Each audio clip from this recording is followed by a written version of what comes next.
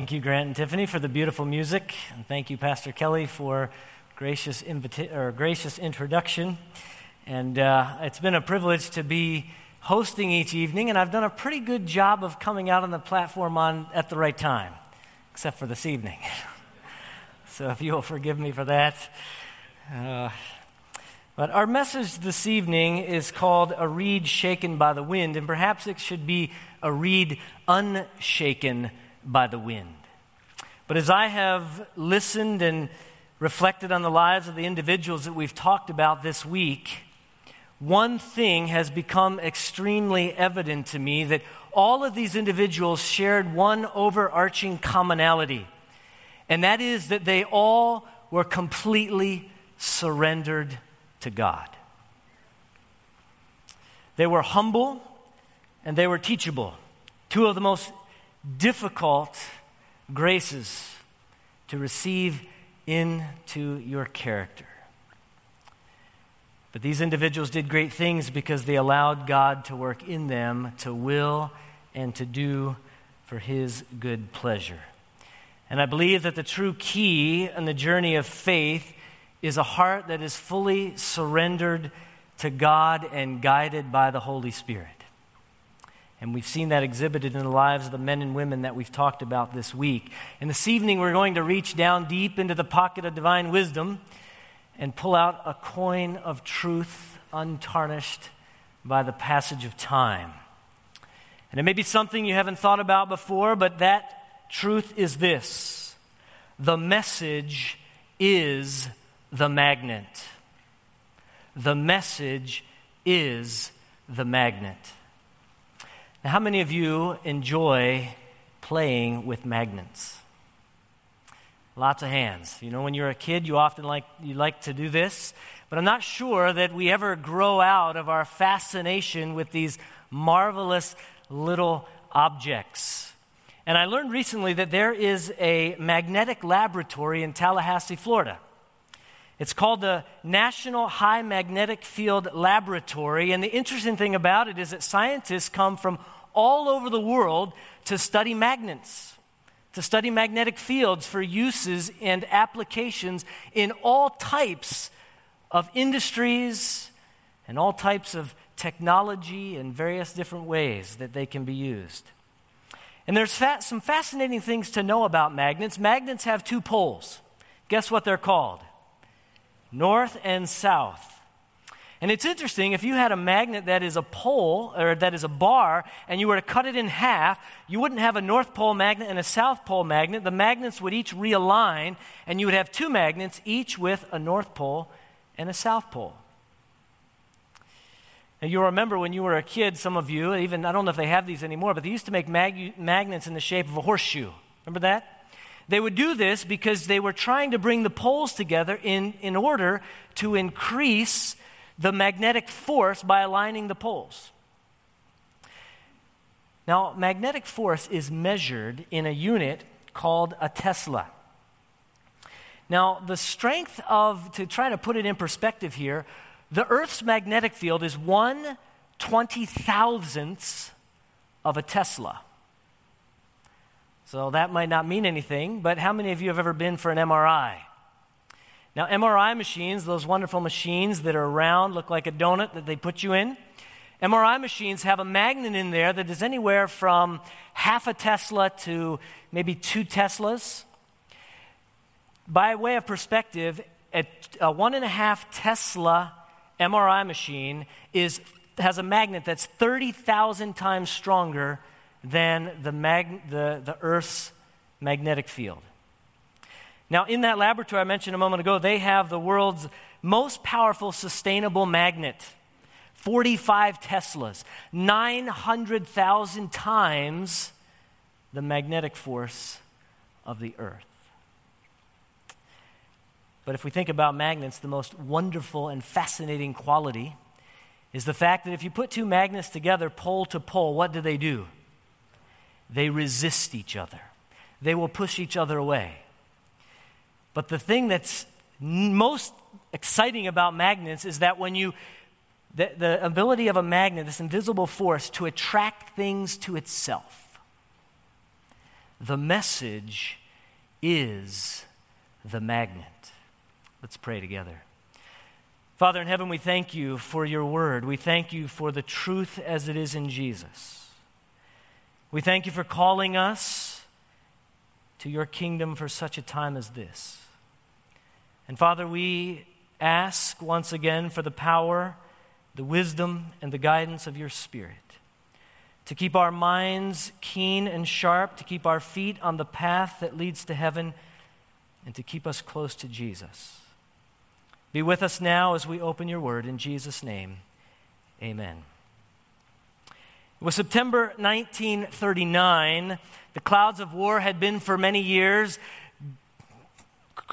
coming over the European continent.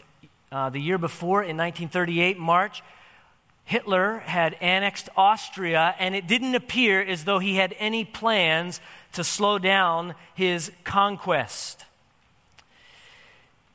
On a little while later, the King of England, it was March 1st, 1931, as many of you remember from reading in your history books, Hitler went in and conquered Poland. 2 days later, Great Britain declared war on Germany. King George II knew that if the cause of Britain was to prevail, he needed his people to be united. And so, to this end, he sent them a message. This message was delivered via the radio to the people of Great Britain. King George began his message in this way.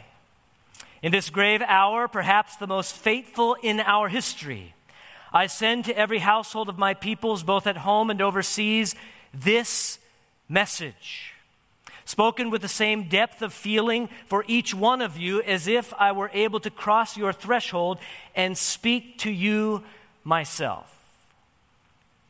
The message of the king was to be the magnet that would draw his people together and unite them behind the cause of Great Britain. The message was the magnet. The message was to bring his people together in unity. It was to give them purpose. It was to solidify their identity, to give them focus, to give them resilience, to give them perseverance, and to give them power. The message was the magnet. After outlining the threat and discussing what would be necessary in order to meet it, King George concluded his message with the following words. It is to this high purpose that I now call my people at home and my peoples across the seas, who will make our cause their own.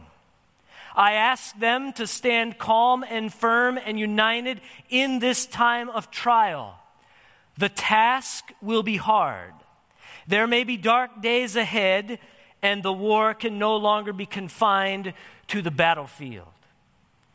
But we can only do the right as we see the right and reverently commit our cause to God. The message was the magnet. And if an earthly king can use a message to call his people together and unite them behind a common purpose, what about the heavenly king? Our message tonight is about the man who was entrusted with what is perhaps the greatest message ever committed to a human being. John the Baptist was called by Jesus the greatest of the prophets. And I would suggest to you this evening that the reason that John was the greatest of the prophets was because he was entrusted with the greatest of messages. But I don't want to begin our story with John. I want to go back to another time and another place and another message. In fact, this message is the first message given to the human race after sin entered the world. Outside the gates of Eden, God's people were in grave danger. There was an enemy at the gate. And God needed to get them a message so that they could face the crisis ahead. This message is found, of course, in Genesis chapter 3. We're going to put it on the screen. We know it today as the proto-evangelium, the first message of the gospel given to the human race after sin came into the world.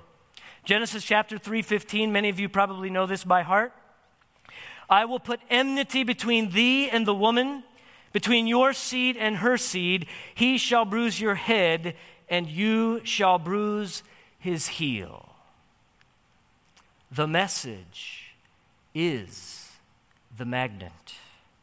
Like a magnet, this message was designed by God to draw us out of and away from sin and back into relationship, loving, obedient relationship with himself.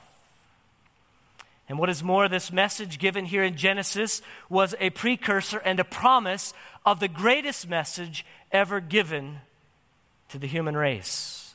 The message of love from a father's heart embodied in the life and the person of Jesus Christ. As the Bible tells us, for God so loved the world that he gave his only begotten Son, that whosoever believeth in him should not perish, but have everlasting life. And within the context of this overarching message, God has sent prophet after prophet with message after message, each one intended to draw us out of sin and away from sin and back into relationship with him. The message is the magnet. We see this clearly in Luke chapter 13, verse 34. As Jesus' feet are tending toward the cross, having left the precincts of the sanctuary and been rejected by the people that he came to save, he looks over the city that he loves and he says, "O Jerusalem, Jerusalem, which kills the prophets." And why was it that Jerusalem killed the prophets? Why was it that God's prophets that he sent were persecuted and killed? Was it not because of the messages that they bore? And stones them that are sent unto you. How often would I have gathered you, drawn you through these messages to myself? You and your children together as a hen gathers her brood under her wings, but you would not. The message is the magnet. In order to understand the message of John the Baptist, we need to start with Elijah. As Pastor Reeves mentioned the other night, there are 3 Elijahs brought to light in Scripture. Of course, there's the Elijah of the Old Testament that we're going to look at in a minute. Then there's the Elijah, which was John the Baptist, who came in the power and spirit of Elijah. And then there's the Elijah, God's people at the end of time, that prepare the world for the second coming of Jesus. Thinking back to the message of Elijah in the Old Testament, Elijah was given a message by God to bring to his people during a time of universal apostasy. In fact, Ellen White tells us that Elijah was the voice of one crying in the wilderness to rebuke sin and press back the tide of evil. And while he came to the people as a reprover of sin, his message offered the balm of Gilead to the sin-sick souls, all who desired to be healed. Do you see the drawing power of the message? The message is the magnet. The message that God gave Elijah was specifically designed by God to draw the people away from their sin, away from their idolatry, and back to himself. In fact, if you read the story there on Mount Carmel, it's fascinating. Elijah, after he repairs the altar, do you know what he does? He calls the people to himself.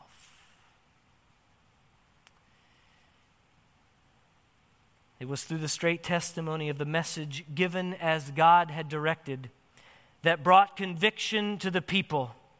They were drawn to God through the message of Elijah because the message was the magnet. Not everyone, however, was drawn to the message given by God through Elijah. There were those like Ahab and Jezebel who had a message of their own. And like two magnets put together pole to pole, the magnet, instead of drawing them, the message, instead of drawing them as God had intended, actually pushed them away because of the hardness of their heart and their refusal to accept the message. In the message of the first Elijah, we find the foundation for the message of the second Elijah. In his announcement to Zechariah, the angel Gabriel connected the message that God had given Elijah to the message that God was going to give to John the Baptist. Luke chapter 1, verses 16 and 17, the Bible tells us, Gabriel speaking here, he will turn many of the children of Israel to the Lord their God. He will also go before him in the spirit and the power of Elijah to turn the hearts of the fathers to the children and the disobedient to the wisdom of the just, to make ready a people prepared for the Lord. The message that God had given, was going to give to John the Baptist, was the magnet that was going to draw his people not only to himself, but it was going to draw them to one another. That message was calculated by God not only to bring them back into relationship with him, but to bring them back into unity with one another. The message that God had given to John was to draw them out of their sin. It was also to point them to the fulfillment of the promise given back in Eden, the first message that the Messiah would come one day. The message is the magnet. And Jesus said, John the Baptist in Matthew chapter 11, 14, if you are willing to receive it, he is Elijah who is to come. And if you look at the context here, Jesus is speaking specifically of the message that God had given through John the Baptist to draw the people to himself, to uplift Christ as the Messiah, and to call them out of sin and apostasy. And just so we're clear as to how central the message was to the ministry of John, if you go back and take your Bibles out later, you can look at how John is introduced in all three of the Synoptic Gospels. It's exactly the same. John is called the voice of one crying in the wilderness. And what is it that you do with a voice? You give a message. John was literally the message of God crying in the wilderness. And the message is the magnet. Everything in John's life hinged upon the message that God had given him. This is the most significant and most important thing in John's life. In fact, apart from the message, John was called for that purpose. John's mission, his calling, everything about him was wrapped up in the message that God had given him to share with others. And John's message was a message of reformation. It was a call to repentance. It was a call to return to God and to trust in Jesus. It was a call to obedience. In fact, Paul, speaking later on of the message that John bore, said this in Acts chapter 19. John verily baptized with the baptism of repentance, saying unto the people that they should believe on him which should come after him, that is, on Jesus Christ. A message calling people out of sin, uplifting Jesus as the remedy and the solution for their sin. Ellen White says that John's message was to bring the light of God to the world. John was to give new direction to people's thinking. His message was to impress his hearers with the holiness of God and reveal to all their hopeless condition and need of a Savior. Now, I hope you're thinking with me, because remember, there is a third Elijah. I want you to notice Luke chapter 7, verse 30, Jesus speaking of the message of John says this, but the Pharisees and the lawyers rejected the counsel of God against themselves, being not baptized of him. In rejecting, the implication here in this verse is that in rejecting the message that God had sent through John, the Pharisees and the lawyers were not rejecting the man. They were rejecting the God who was behind the message given through the man. When God raises up someone with a message, we can't simply play fast and loose with a message without imperiling our souls. The Pharisees thought they were rejecting the ministry of some uneducated, Johnny-come-lately preacher from the wilderness. They weren't just rejecting a man. They were rejecting the message.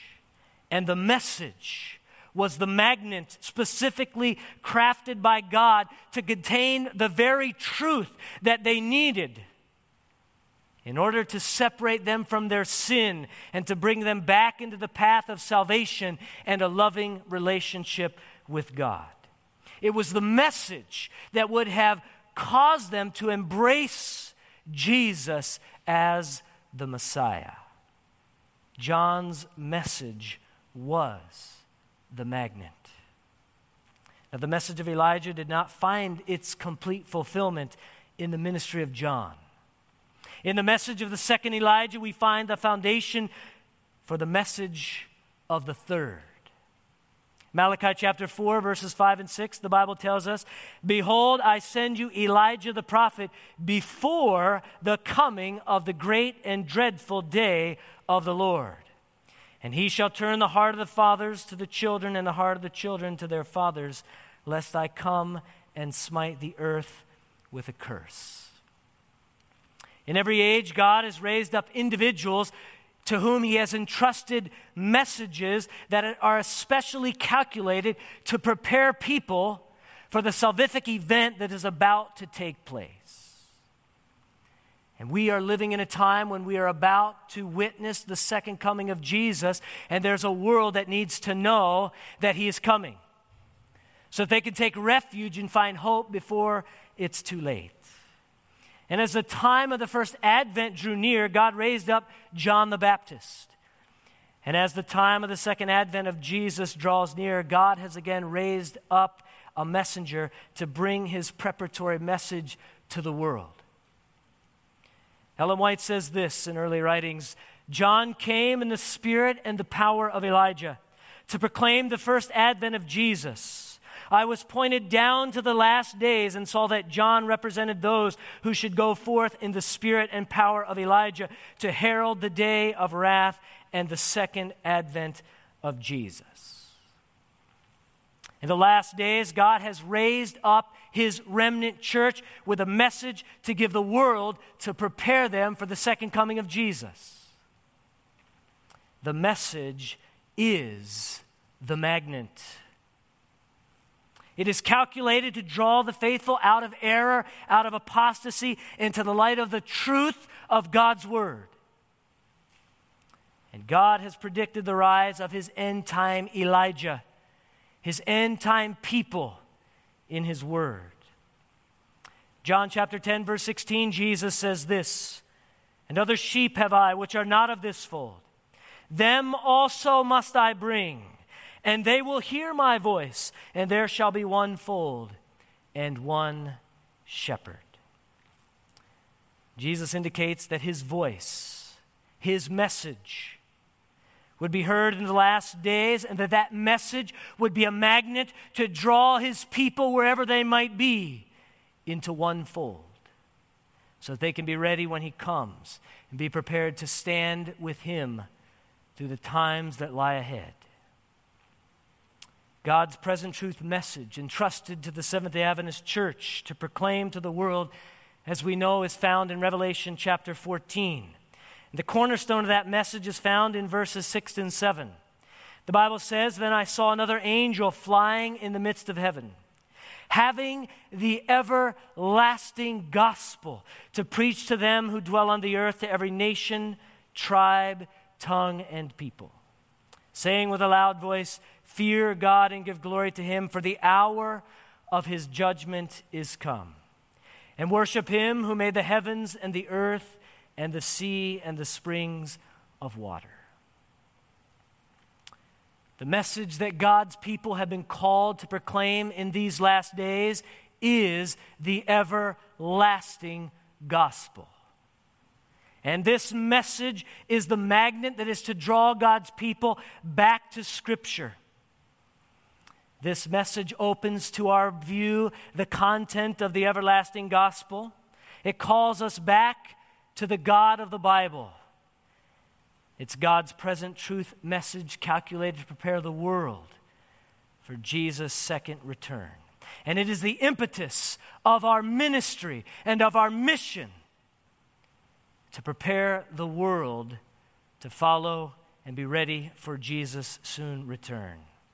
Ellen White puts it like this, 14th volume of the manuscript releases. The 14th chapter, she says, of Revelation outlines the work that is to be done by God's people.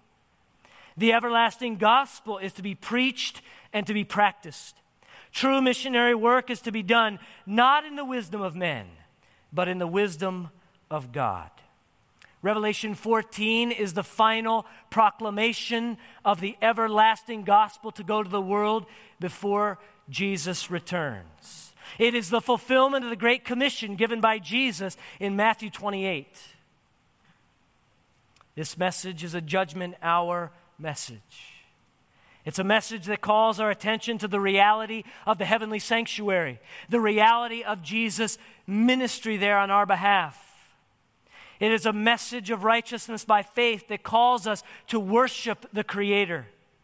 It establishes the authenticity of the Genesis account of origins as literal and historical and consistent with what Jesus and the apostles taught.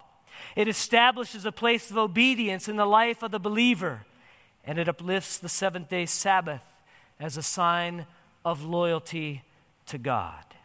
This message is the magnet. It is the message that God has specifically designed to call His people to Himself in these last days. It's the message that God has designed to call His people together in unity in these last days.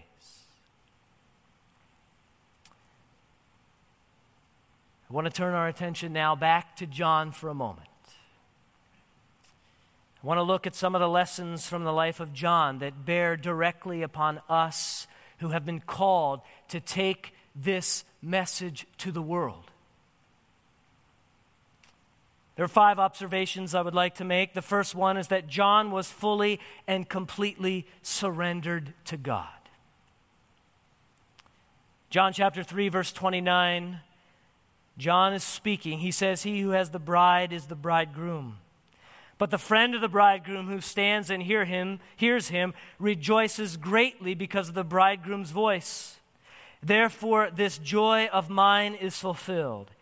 He must increase, but I must decrease." The attention which was fixed upon him, John had deliberately directed to Jesus. You remember reading about George Mueller. George Mueller was asked the question one time, what was the secret in his life? And this is what he replied. "There was a day when I died, utterly died. Died to George Mueller, his opinions, his preferences, his tastes, his will. Died to the world, its approval or its censure. Died to the approval or blame even of my brethren and my friends. And since then I have studied to show myself approved only to God." The secret of John's ministry was he must increase, I must decrease. Ellen White in Conflict and Courage says this: in order to give such a message as John gave, we must have a spiritual experience like his. The same work must be wrought in us. We must behold God, and by beholding Him, lose sight of self. Second observation was that John was faithful in the work that God set before him. From a superficial glance, it might seem as though John's life was a failure. His sun rose in obscurity and it set in tragedy. John's life appears on the pages of Holy Writ like a meteor that streaks across the sky with brilliance, but is gone as quickly as it appears. John's message had stirred the nation, it had stirred the hearts of the people. And his life ended at the very point when he seemed to be poised and in a position to change the world. And the people evidently were wrestling with this, trying to understand the purpose of John's life and ministry. So much so that Jesus felt it necessary to answer their unasked question. Matthew chapter 11, verses 7 to 10. The Bible tells us, as they departed, Jesus began to say to the multitudes concerning John, "What went ye out into the wilderness to see? A reed shaken by the wind? But what did you go out to see? A man clothed in soft raiment? Behold, they that wear soft clothing are in kings' houses. But what did you go out to see? A prophet? Yea, and more than a prophet. For this is he of whom it is written, Behold, I send my messenger before thy face, which shall prepare thy way before thee." In this verse, Jesus indicates a very strong negation. Was John a reed shaken in the wind? That is, was he a man of unstable disposition? Was he of weak and cowardly conduct? Absolutely not. In fact, Jesus applauds the invincible courage and consistency in the man who faithfully bore the message that God had given him to share, even at the cost of his own life.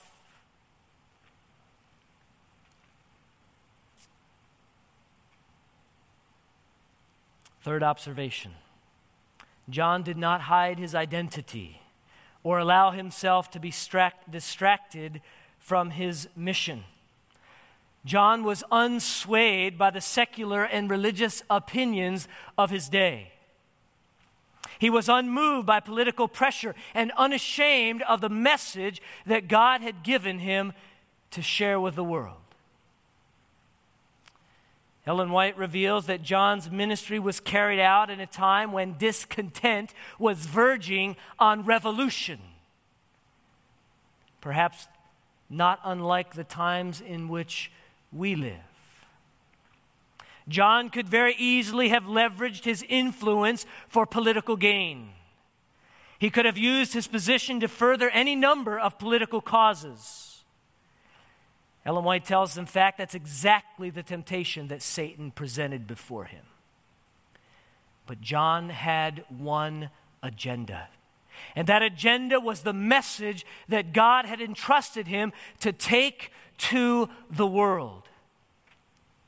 And you know, sometimes I fear that today that the unity that we used to have based on our doctrinal beliefs has been set aside by the disunity that has come in because of our political stances. And I want to tell you this morning, or this evening rather, that oftentimes we're on this side or that side, and we need to be on this side.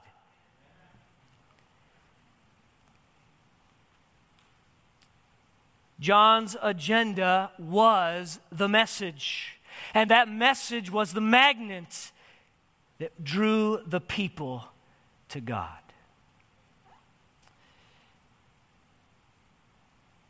Ninth volume of the Testimony, page 19. We've already heard this once tonight, amazingly enough. We didn't coordinate, but the Holy Spirit oftentimes coordinates things when we're not aware. Ellen White says this: in a special sense, Seventh-day Adventists have been set in the world as watchmen and light bearers. To them has been entrusted the last warning for a perishing world. On them is shining wonderful light from the Word of God. They have been given a work of the most solemn import, the proclaiming of the proclamation of the first, second, and third angels' messages. There is no other work of so great importance. They are allowing nothing to absorb their attention. Nothing else to absorb their attention. Fourth observation, John spoke the truth in love and without compromise. In the text we read a moment ago, Jesus is essentially asking the people, what did you go out to see? And in his response, it's evident that they didn't go out to see anything.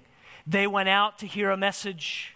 It was a message of truth that captured their hearts. It was a message that stirred their hearts. It was the message given with clarity and conviction that drew them to the wilderness to hear John.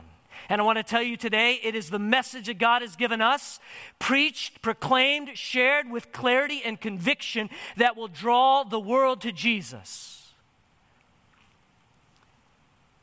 The message is the magnet.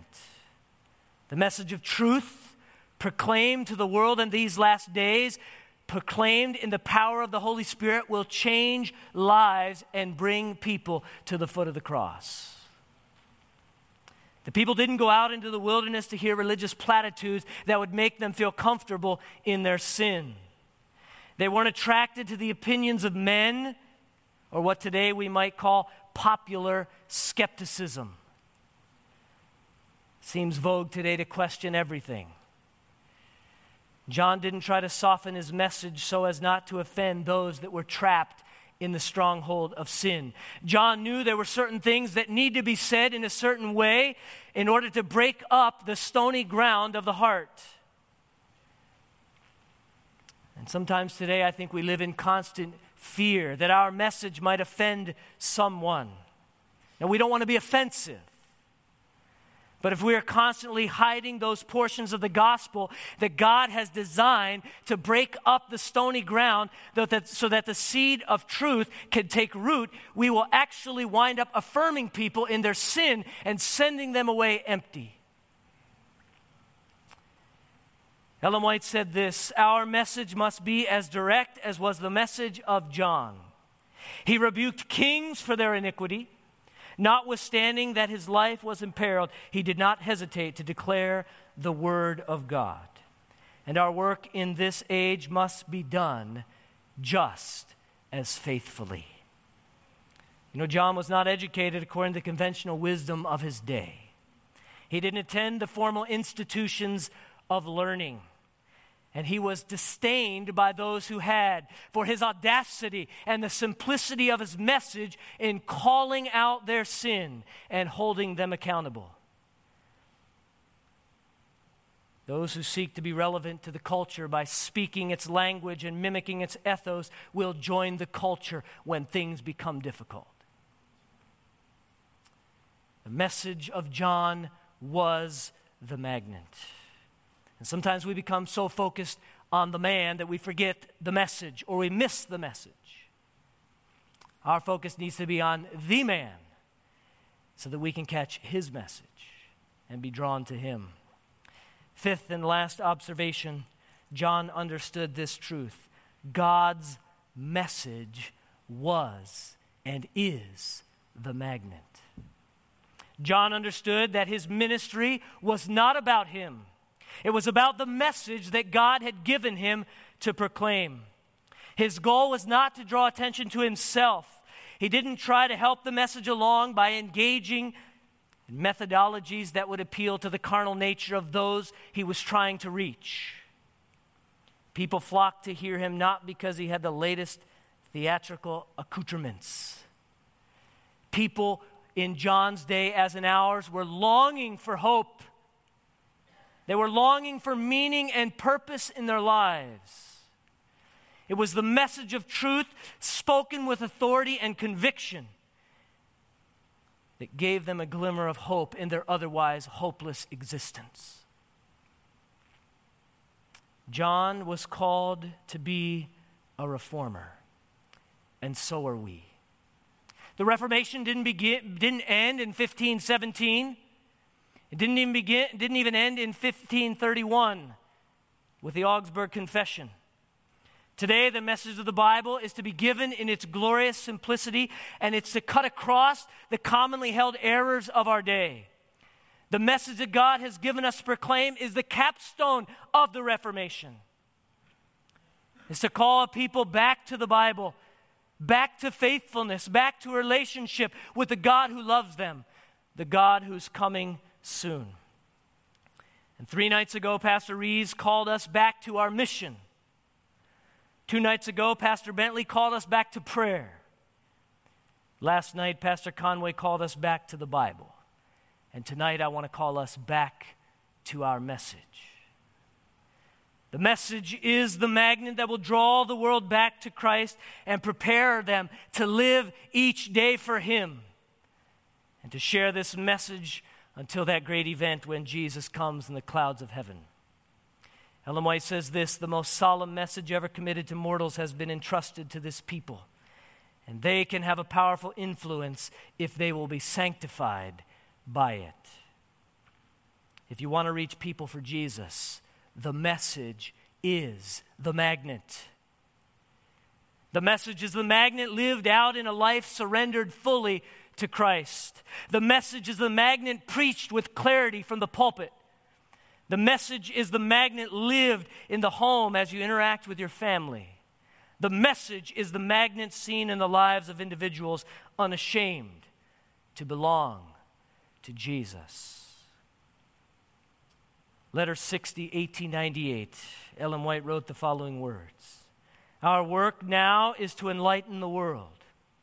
In the place of bearing a peace and safety message, a banner has been placed in our hands, upon which is inscribed, "Here is the patience of the saints. Here are they that keep the commandments of God and the faith of Jesus." This is a distinct and separating message. A message that is to give no uncertain sound. It is to lead people away from the broken cisterns that contain no water to the fountain of living water.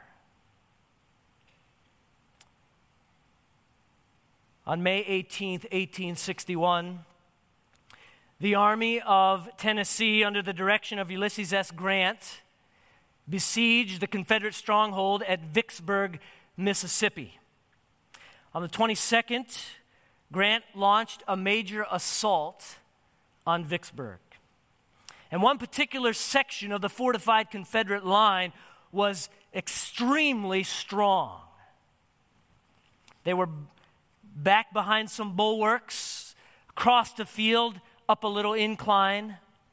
And the only way the Union soldiers were going to take that was to walk out across that open field in plain view of those fortified Confederate muskets.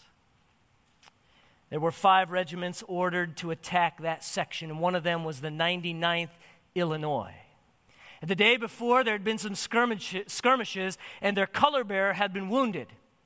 And so the commanding officer asked for a volunteer to carry the Union flag,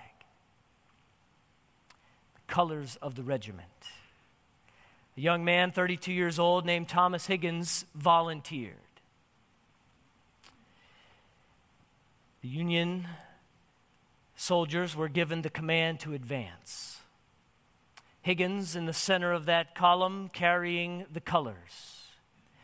Confederate soldier later described the scene in this way: after a most terrific cannonade of 2 hours during which the very earth rocked and pulsated like a thing of life, the head of the charging column appeared above the brow of the hill, about 100 yards in front of the breast, and as line after line of blue came in sight over the hill, it presented the grandest spectacle to the eye the soldier has ever beheld. And as those Union lines advanced on that Confederate bulwark, up and down that Confederate line, the command was given to fire. And like one unified gun, those muskets rang out across that battlefield, and over, volley after volley, musket fire penetrated that Union line, and that blue line vanished in the morning smoke. And then it was quiet and silent on the battlefield. And as the smoke began to clear, there was seen there on the battlefield, the waving in the morning breeze, the Union flag, still clutched in the hands of Thomas Higgins, still coming across the battlefield alone, holding the colors high.